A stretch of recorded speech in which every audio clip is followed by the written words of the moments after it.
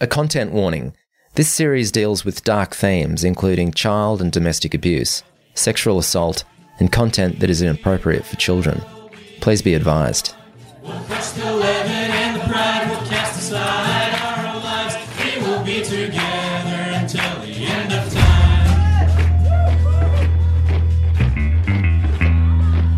She was so frightened that she'd never see him again. And it was many, many, many years.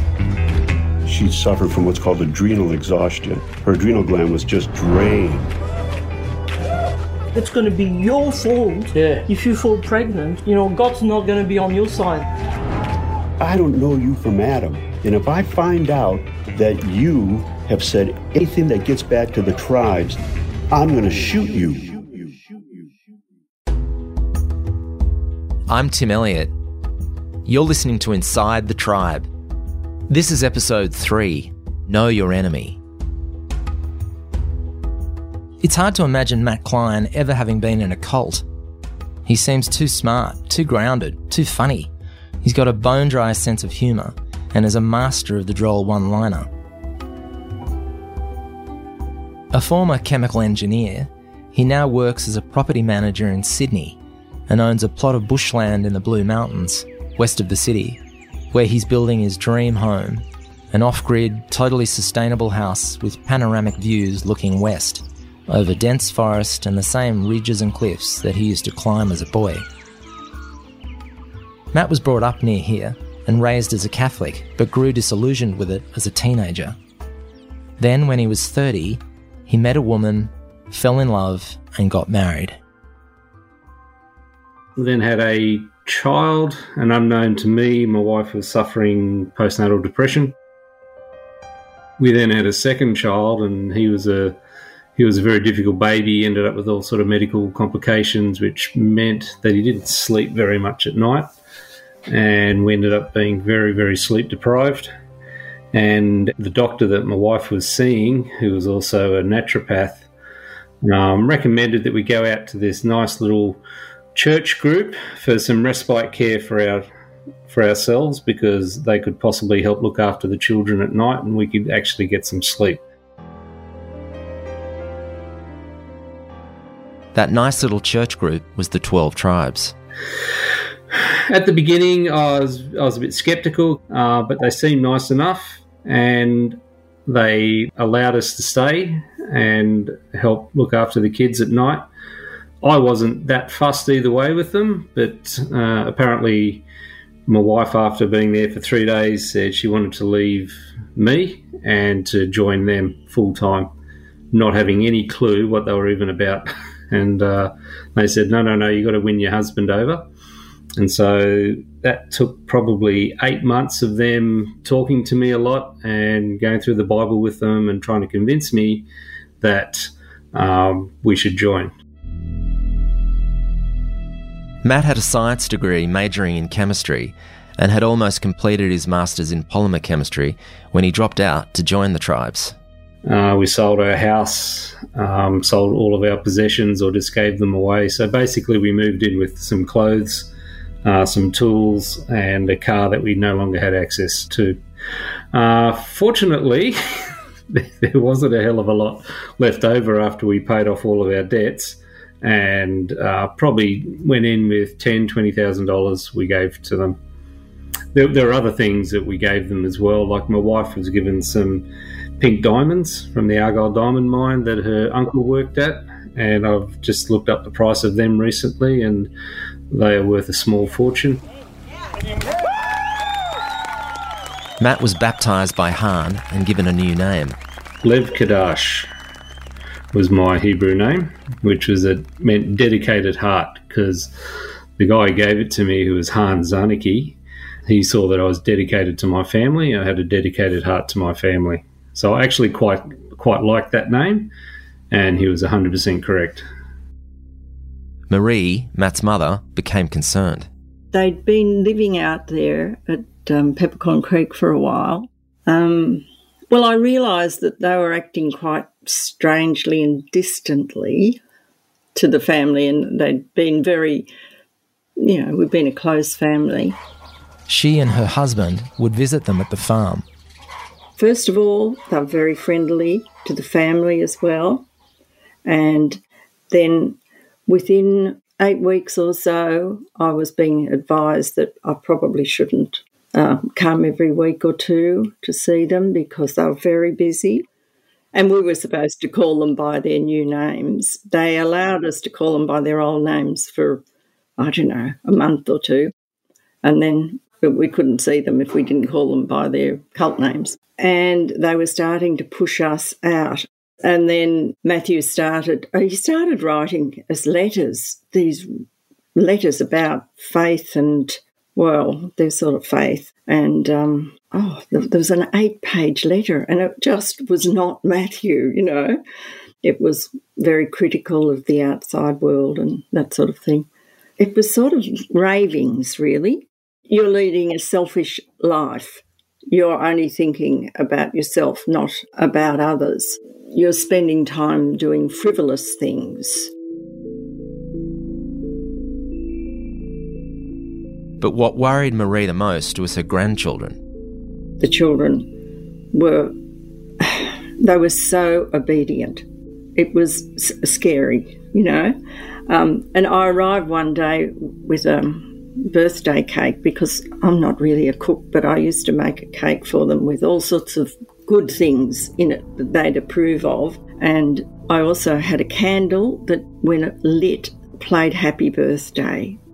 And it was a very hot day when I arrived in January. I arrived with this cake because I thought they'd let me in if I had something good for them to eat. Happy birthday.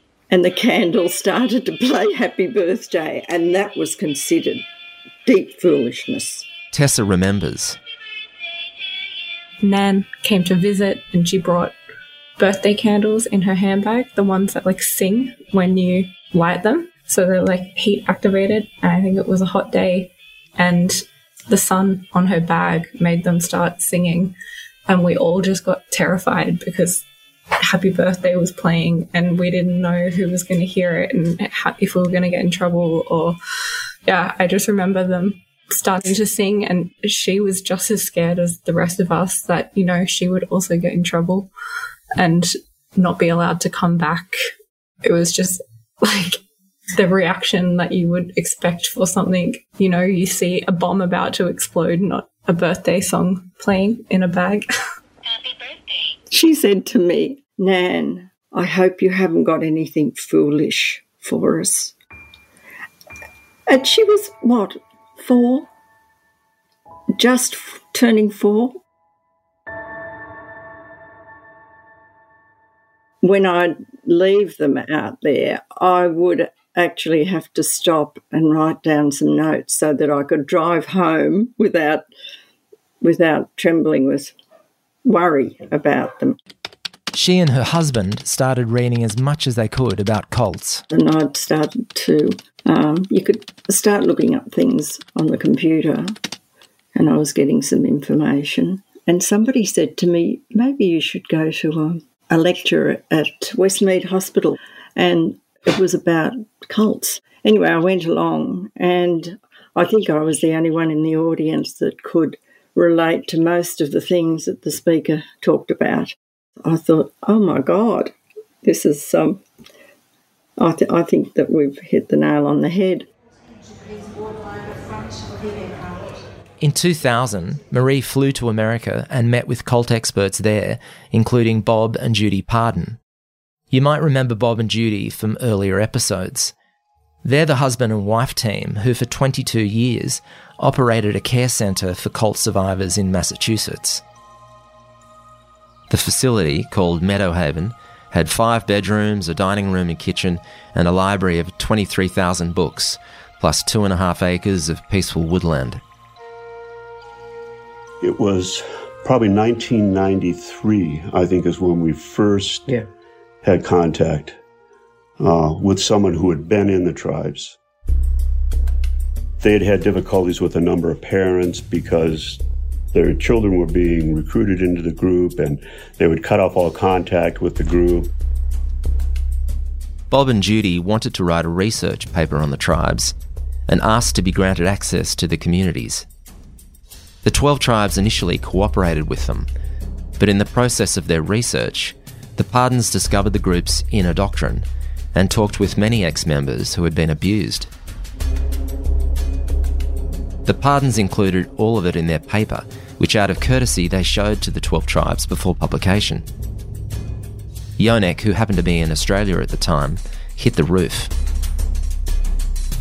I got an 8-page letter from Yonek in Australia railing against us. Yeah. Throwing Bible verses and eventually it was just awful. It was consigns me to the lake of fire for having written this thing.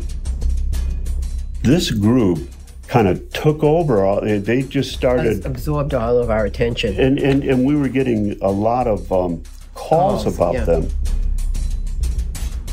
They've been tracking the tribes ever since. Oh, they had so much information, and I spent a lot of time talking with them and getting information from them.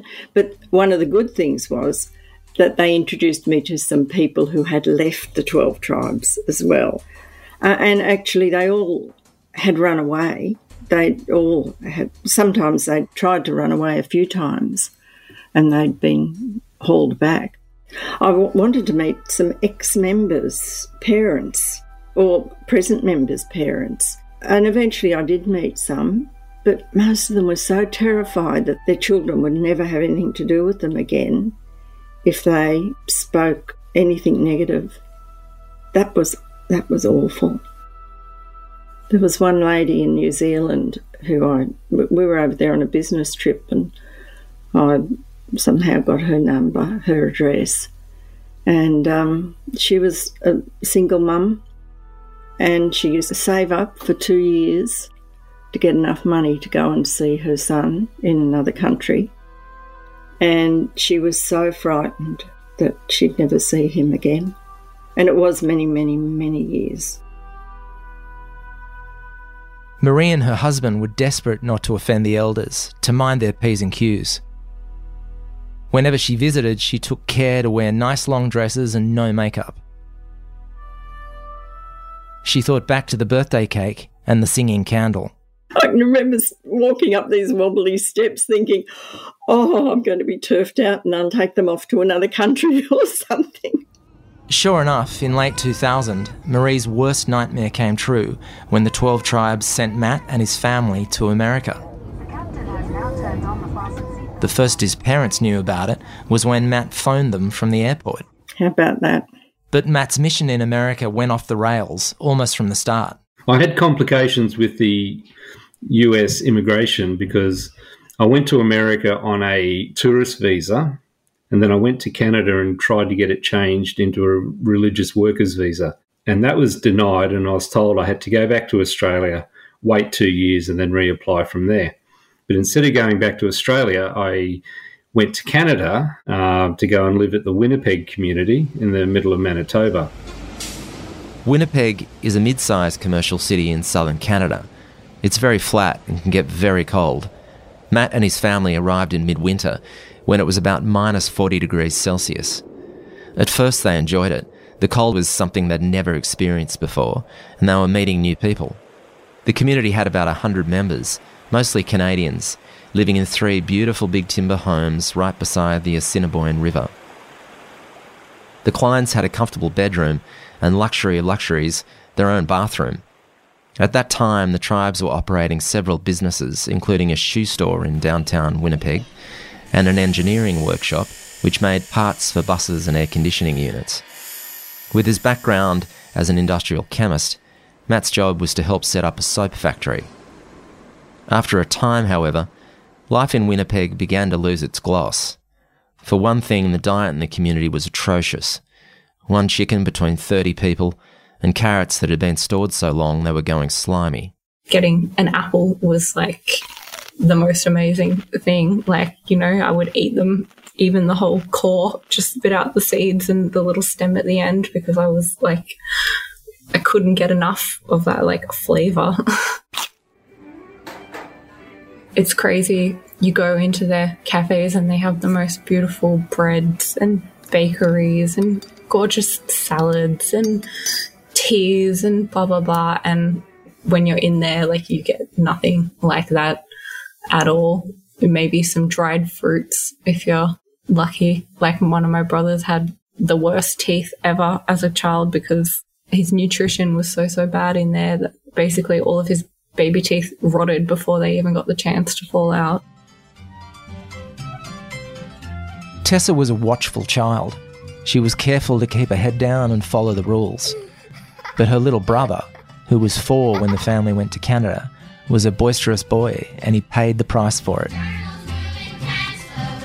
I remember seeing them take him for something like not dancing properly at dinner, and these 2 men took him. He was a small child, and they put him up on this counter and bent him over a bucket and took his clothes off, and were just like hitting him and hitting him and hitting him. I remember just sitting around the corner and like just hearing him screaming and crying, and then just them keep hitting him until it just went like quiet. And I can only assume he, I don't know, passed out. And I was just shaking, like I was so scared. And yeah.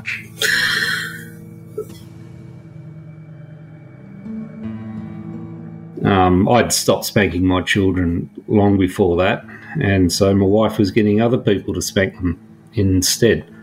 Yeah. And no one told me about it. It was something that was kept secret from me.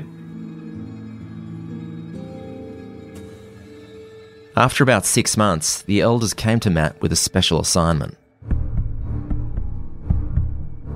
There was a very big event happening in Washington that they wanted me to go down to and cook for, because I'd previous experience at cooking at the Royal Easter Show in Sydney for the 12 tribes. So they wanted me to hide in the back of a van to sneak across the border. The plan seemed risky, not to mention illegal, and Matt began to question the elders' judgment. And I just said no. I said, if God wants me there, I'll go to the visa office at the border and ask if I'm eligible. And if God wants me there, he'll open the borders, and if he doesn't, I won't go. So I went to the border, asked if I was eligible, got interviewed, got fingerprinted, got my mugshot, and got told if I was ever found in the US again, they'd put me in jail. Undeterred, the elders insisted he try again. The elders said, we really want you in the US for this event. And I said, well, I'm not allowed in America because they told me to go back to Australia. And they said, well, we know of a place where you can cross the river. You know, we can drive you. You've then only got to walk a kilometre or 2. Then you cross the river at night with your family and we pick you up on the other side. And I just flat out said, no, I'm not doing that. And so Matt, his wife and the kids stayed in Winnipeg. But Matt was becoming a problem for the leadership. He was mentioning his doubts to other members, including his scepticism about the teachings. And I'd say I'm really struggling with believing in the whole 144,000 and the Year of Jubilee. And they all looked at me and said, yeah, we struggle with that as well. And so without trying to, I was creating a whole lot of issues for the leaders there, because I think a lot of the members were then going to the leaders and going, you know, we don't believe in this either. And there were certain practices that he just couldn't get with. So in the 12 tribes, they try and control people by doing what's called cutting them off. So if you aren't obedient to what the leaders want you to do, they will cut you off, which means no one's allowed to talk to you, no one's to hug you, no one's to greet you. You're basically meant to be treated as a leper. Like, particularly with teenage boys, they'll cut them off and they'll lose all their privileges until they get up in front of the community and apologise for what they've done and ask for forgiveness, and then they're back in the fold. So it's a very, very powerful tool for a lot of people. For a lot of people there, the community was their whole life. They had no one outside to go to. They had no outside friends. They had no family really that could offer them anything. So they had to publicly humiliate themselves and apologise and ask for forgiveness so they could become part of the group again. It's kind of like why solitary confinement in jail is such a horrible thing and shouldn't be allowed, is we crave human connection. Now, when I was in there and someone was cut off, I still hugged them, I still greeted them, I still talked to them, because I always thought, well, Jesus didn't do that, so why should I? Meanwhile, Marie was doing whatever it took to maintain contact. I made sure that I wrote to them, just chatting about who was doing what. Always mentioned the ocean, swimming, things that I knew that they would miss. Just raising their thoughts to the life that they'd had. Then, in September of 2001, Matt's parents came to visit. Matt got permission to leave the community, and the three of them drove around Winnipeg, taking in the sights. They even visited the zoo. It was September 11. And we were wandering around Winnipeg Zoo, which was one of the most surreal experiences of my life, because we got there and there was no one else there, and we had the entire zoo virtually to ourselves. It was completely empty. And then we walked into the gift shop sort of mid-morning, and I looked up at the telly to watch one of the Twin Towers collapsing. And it was just like, what's going on? And the people in the shop looked at me and go, "Don't you know there's been an attack on the World Trade Center?" Matt and his wife were at the community gathering a few nights later. One of the older people there spoke and said we had to be more like the men who flew the aeroplane into the Twin Towers. He says not that we should go out and kill anyone, but we should be so focused on what we're doing that nothing else matters. And I just turned to my wife and looked at her and I said, we need to reevaluate our decision to be here, because I didn't join to be a mindless robot. And, and that was the beginning of the end for me. A day or two later, Matt met up with his parents again. It was a beautiful area, and we met at a table in the sunshine outside with geese going overhead. It was amazing, really. And then Matthew sat us down. Marie suspected, of course, that something was afoot. And he said, I want you to confess to me what you've been up to. To me. And my heart just sank. And, oh, look, I was trembling.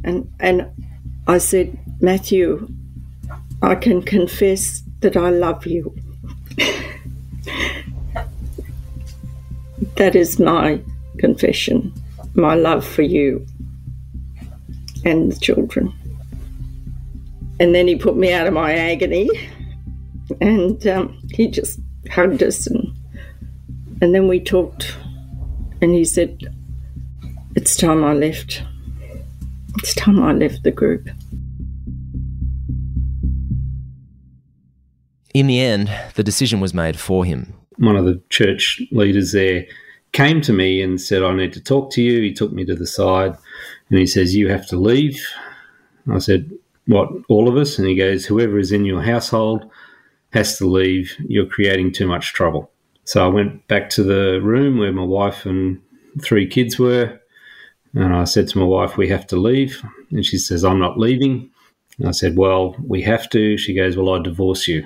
In the end, the kids were split up. Matt took his older son. He just looked at me and said, I'm coming with you. Meanwhile, Tessa and her younger brother stayed with their mum. And I remember, being a 5-year-old girl, you obviously have like a little bit more of a connection to your mother. And I remember thinking, no, I want to stay with my mum. An elder put Matt and his son in a car that night and drove them downtown. Then we got dropped off at a hotel with $100. The hotels rented their rooms by the hour. They had pornography on the front counter, double locks on the door, and signs saying, make sure you lock your door when you're in the room. And this, man of God dropped us there and drove away. And we had no ticket back to Australia. We had nothing. With the help of his family in Australia, Matt and his son made it back to Sydney 8 days later. His wife and their other children returned a week after that and began living in Picton. A short time later, Matt met them at Bawley Point on the south coast of New South Wales. His wife handed the other 2 children over to him, together with a bag of their clothes. And I remember just being quite confused as to why my mum wouldn't come with us.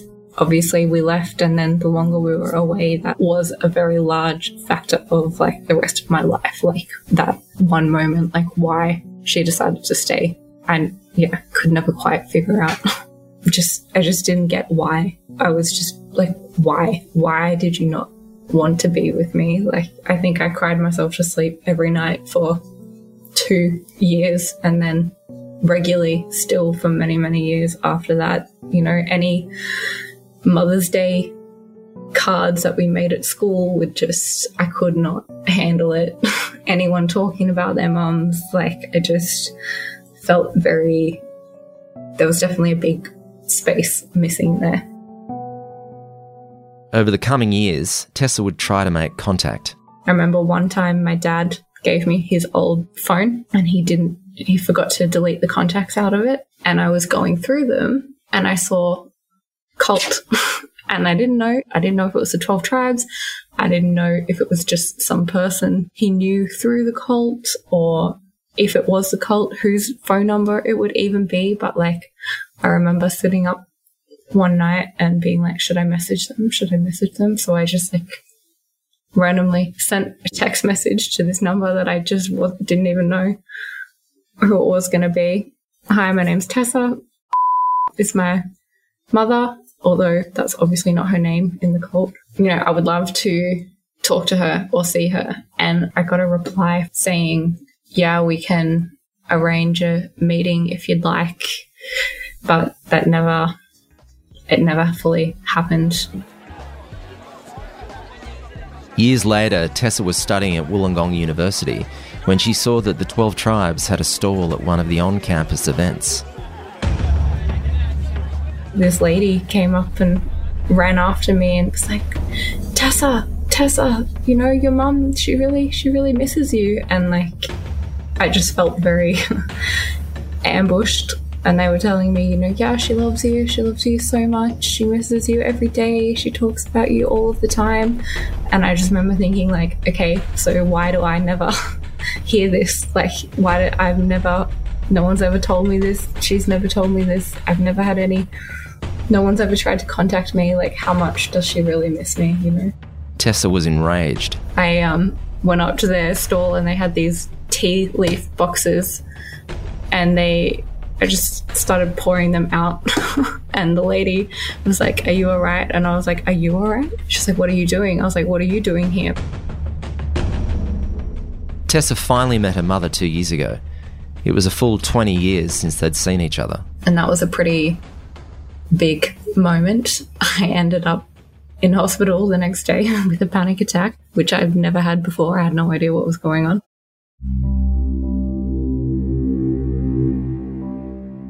For a long time after leaving the Tribes, Matt was an emotional wreck, ridden with guilt, anxiety, anger and depression. He tried everything: psychologists, psychiatrists, counsellors. None of it really worked. Instead, he decided to focus on exposing the Tribes. Never mind the evil one or the lake of fire. Forget about the dark angels of temptation and sin. Matthew Klein would become the 12 Tribes' worst enemy.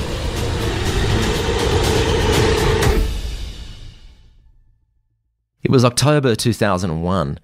Rose had just given birth to a stillborn baby boy at Picton. Still in shock, Mark had to bury the baby in the bush in a shallow grave on the tribe's property at Biggar. The elders, meanwhile, were desperate to keep the stillbirth quiet.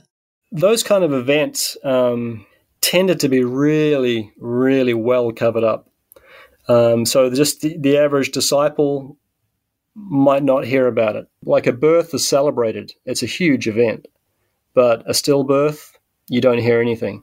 Before they knew it, the family were being hustled off the farm. Out of the blue, they just say, oh, you have to go. Yeah, just get in the van and we had hardly any clothes. So then we had to ask, can I please have this? Can I please have that? Like we had no, and we were supposed to school our children as well, the 3 of them. So the youngest one was 3, the oldest one was 10, 11. You don't have anything, you're living from scratch. And we were told you're not allowed to work for yourself. We'll give you some money to go shopping and stuff. And we didn't have a car, not allowed to have a car. His brother back then used to live not far away in Katoomba.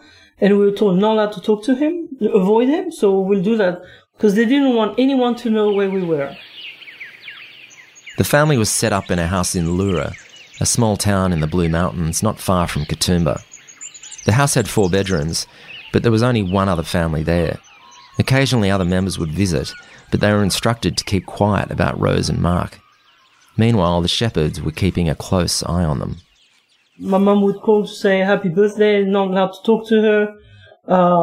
They send presents, I wouldn't even receive them. They even told us not to have sex, my wife and I.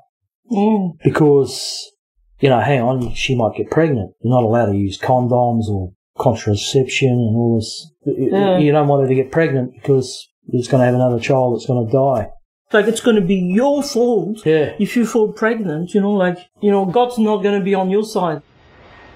In July 2002, unbeknownst to Rose or the elders, Rose's brother Henry and sister Kathy returned to Australia.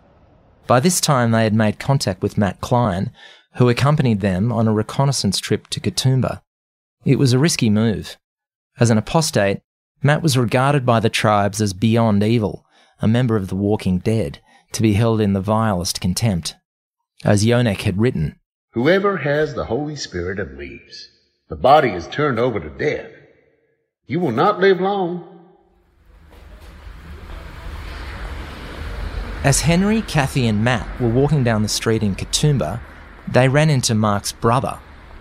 They all went to a cafe where they discussed their concerns for Rose and Mark. But Henry sensed something strange about Mark's brother. As Henry told me in an email, "We can see in his behavior that the guy is a little disturbed. He doesn't smile, shows no empathy, it doesn't bode well. Remember that at the time Matthew had become the worst enemy of the sect. Showing up with him definitely put us on the bad side."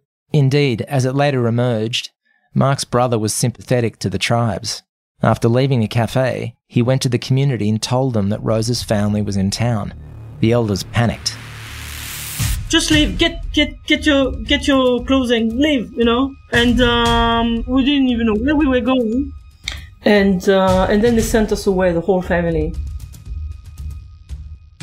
The elders moved Mark and Rose and the kids to Biggar, where they lived alone for a month or 2 before returning to the farm at Picton. So began a real-life pea and thimble game in which the elders shuffled Mark, Rose and the children from one location to another. First to the sleepy little village of Osmanmere, near Wollongong, then to a neighbouring suburb called Coaldale. After 6 months there, they were sent to stay with an elder who lived with his wife and 4 children in Jiroa, a beachside town about 2 hours' drive south of Sydney. Jiroa was originally a retreat for religious orders, and the house once belonged to the Jesuits. It had lots of bedrooms and sweeping views down 7 Mile Beach. I actually really enjoyed it. Mark found an old surfboard in the rubbish and repaired it. Because I was teaching my son how to surf. The elder would not have approved of this. He was very strict. He's pretty strict. But he was barely around. He was in the last stages of qualifying as a doctor and worked at Nowra Hospital, about a half an hour's drive away. The idea, according to Rose, was that he would eventually be able to provide medical training to other community members. One day, however, Mark and his son were in the surf when Israel and Han paid a surprise visit. They were furious. Surfing was the utmost foolishness. Han told Mark, "You love the world too much, and anyone who loves the world will lose their life." It was now mid-2003. Mark and Rose would probably have stayed in Jiroa if not for an extraordinary coincidence involving Matt Klein. Matt had now been out of the tribes for 2 years and had completely lost contact with his wife. He'd also begun a new relationship. One weekend, Matt and his new partner went down to Gerringong, a holiday town near Jirowa. It was a Friday afternoon, and they were sitting in a cafe when Matt saw Nadiv, one of the 12 Tribes members from Picton, walk past the window. Obviously following me. So I went out and had a look, and he went into a news agency, and I walked past, and he's pretending to read a newspaper, which I know they're not meant to do. So he was obviously just pretending to do something rather than get caught following me. So I drove off, and he started following me, and I thought, no, I'm not going to be intimidated by these people. So I turned around and started following him. We ended up in a car park where he stalled his car. So I got out and started asking him in very strong language, "Where's my wife?" And he said to me, I don't know. I said, "Stop lying to me." And I actually grabbed his shirt, held my fist up, and I said, "Where is she?" "I don't know where she is." And it's like, "Stop lying to me. Where is my wife?" I don't know. So I then took his car keys out, and I said to him, "Okay, so where's my wife? I don't know where she is. Can I have my keys back?" I said, "Mate, I don't know where your keys are." And I drove off and threw the keys out the window as I left, and that was on a Friday afternoon. Yeah, so probably not my finest hour, but they never followed me again after that. First thing Monday morning, Matt got a call from the police in Katoomba. He said, "This is Constable so-and-so. Apparently there was an incident down at Gerringong between you and this person." The complaint had been made by a member of the 12 Tribes who was in Picton at the time of Matt's run-in with Nadiv. Matt was not happy. "Well, no, you're ringing up based on a complaint by somebody who wasn't there, who was 200 kilometres away." I said, "No, this isn't, is this an official warning or what? I'm not happy having people ring up on the 12 Tribes' behalf to threaten me to leave them alone when it was he who was following me in the first place." Matt then drove to Katoomba to try and explain who the tribes were and how they operated. To the tribes, meanwhile, Matt's run-in was proof, if any were needed, that he was the devil incarnate, and furthermore, that he knew where Mark and Rose were. Because they had this paranoia that now they're going to find us. In no time, the elders had moved Mark, Rose and the kids yet again to Bargo, a small town 15 minutes drive from Picton. They lived there for 2 months by themselves in a 3-bedroom home rented for them by the elders. They weren't allowed to work and had no phone or car. The house was very isolated, too far to walk into town. They homeschooled the kids and went for bushwalks on a fire trail that led to a dam. After 2 months, it was deemed safe for them to return to the farm at Picton.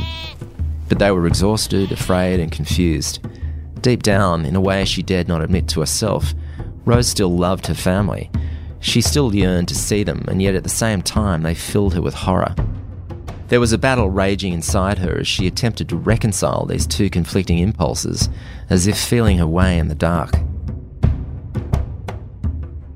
Yeah, it's like your brain is not there. Like all your resources, your wisdom, your natural instincts even, you just suppress them because you think that's not from God. So you suppress them, you cut them off, and you stop thinking that way. You stop this because you want to be dedicated to God. But really what you're leaving behind is your brain, your critical thinking, your natural instincts, your emotions, and your maternal instinct. It's like everything revolves around the fears, and it's not logical. Then one sunny day in February 2004, without any warning, Rose's brother Henry showed up. Well, it was a beautiful Saturday afternoon, I believe, and he turned up. He just walked in. So at that stage it would be like 10 years I hadn't seen him. I had a mixed feeling. I was happy, but also I was scared.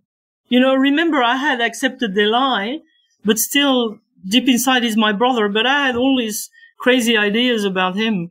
Like I really thought that he was going to hell and stuff. But when I saw him, I was happy to see him, but also scared, but not too scared to hug him. Some elders appeared, but they didn't seem particularly worried. They looked okay with it. They didn't say, "Hey, get out of the property" or anything. Indeed, they even offered to look after the children. Like they say, "Oh, can we have so you can spend time with your brother?" And so that sounds very nice. But what they did is they were hiding my 3 children so my brother wouldn't see them. They made a meal for us and we sat in the courtyard next to the creek. Bizarrely, the elders told Mark that they planned to record the conversation with Henry by placing a listening device under the table. Mark decided not to tell Rose. They were taping me because they micromanage everybody. They want to control everything you do and everything you say. Henry began the conversation by apologising. Désolé pour ça. If he had caused any problem. And both Mark and I said, oh, it's okay, Henry, we forgive you. I was a little bit scared, like physically, of him. Like I said, it's that superstitious, I don't know how else to call it, but that dread, you know, you feel like you've got someone that's on Satan's side, you know, and you're afraid that they could influence you, you know, and but at the same time, we had got a little bit closer by our discussion in the courtyard. Henry gave Rose some presents for the kids and showed her a poster of the Cruzado family tree going back to the 16th century. Without pushing the point, he was trying to show Rose that she already had a family, that she didn't need the 12 tribes. After our discussion in the courtyard, which I felt was very intimate, and we had forgiven him, and from our point of view, Mark and I felt what Mark was feeling, that we wanted to be friends, be able to see each other, you know. We accompanied him to his car and he left, and I had said, see you later, see you tomorrow. He was going to come tomorrow, and I was looking forward to spend some time with him, even though I was a bit scared of him. Then straight away, we had this meeting where there was Hakanai and Israel. They came to our room, they closed the door, and they just grilled us, Mark and I, telling us what fools we were to believe them. And I was confused, like, how do they know what we talked about in the courtyard? And I remember Hakanai really drilling into me. He was the worst. He was like, your brother's going to hell. How can you want to be around him? You know, and they want to kidnap you, kidnap the children, you know. How can you forgive him? You know, this guy's going to the lake of fire. He's against you. He's on the evil one side. And yeah, you guys are gullible, you know. I burst into tears when he said that. I was devastated to hear that because it was the idea that my own brother, was too far gone to be out of reach of the God's love, and that they were telling me that I shouldn't be around them. So it was really going against my heart that I had said I forgive you, and I wanted to be able to see him again. Oh, and we had to throw away all the gifts, including my poster that had all the genealogy that he had found of our families. Yeah, I was very sad having to throw that. I felt really wrong, you know. The next day, Henry called to organise a picnic. I talked to him and there was someone listening on another line. Rose told Henry they couldn't meet and that the picnic was off. And he was furious. He said, well, he said something to the effect, don't be surprised if someone burns down your property. And then they used that to say, oh, you see, your brother's crazy. Devastated, Henry flew back to France. The Cruzados thought they might never see Rose again. Rose didn't know it yet, but they weren't the only family she would lose.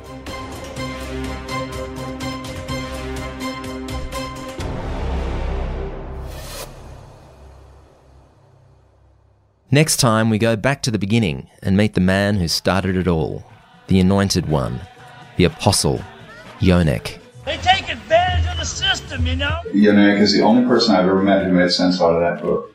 Only person. His control is the one common denominator that marks every one of the communities.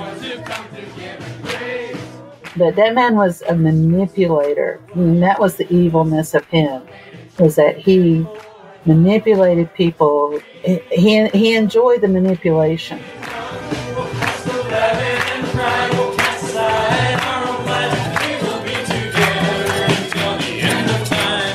You've been listening to Inside the Tribe, hosted by me, Tim Elliott. My co-writer and producer is Camille Bianchi. Editing by Mark Wright of Term 6. This is a DM podcast production. We've also used some third-party TV and print material through the series. with details on those in the show notes.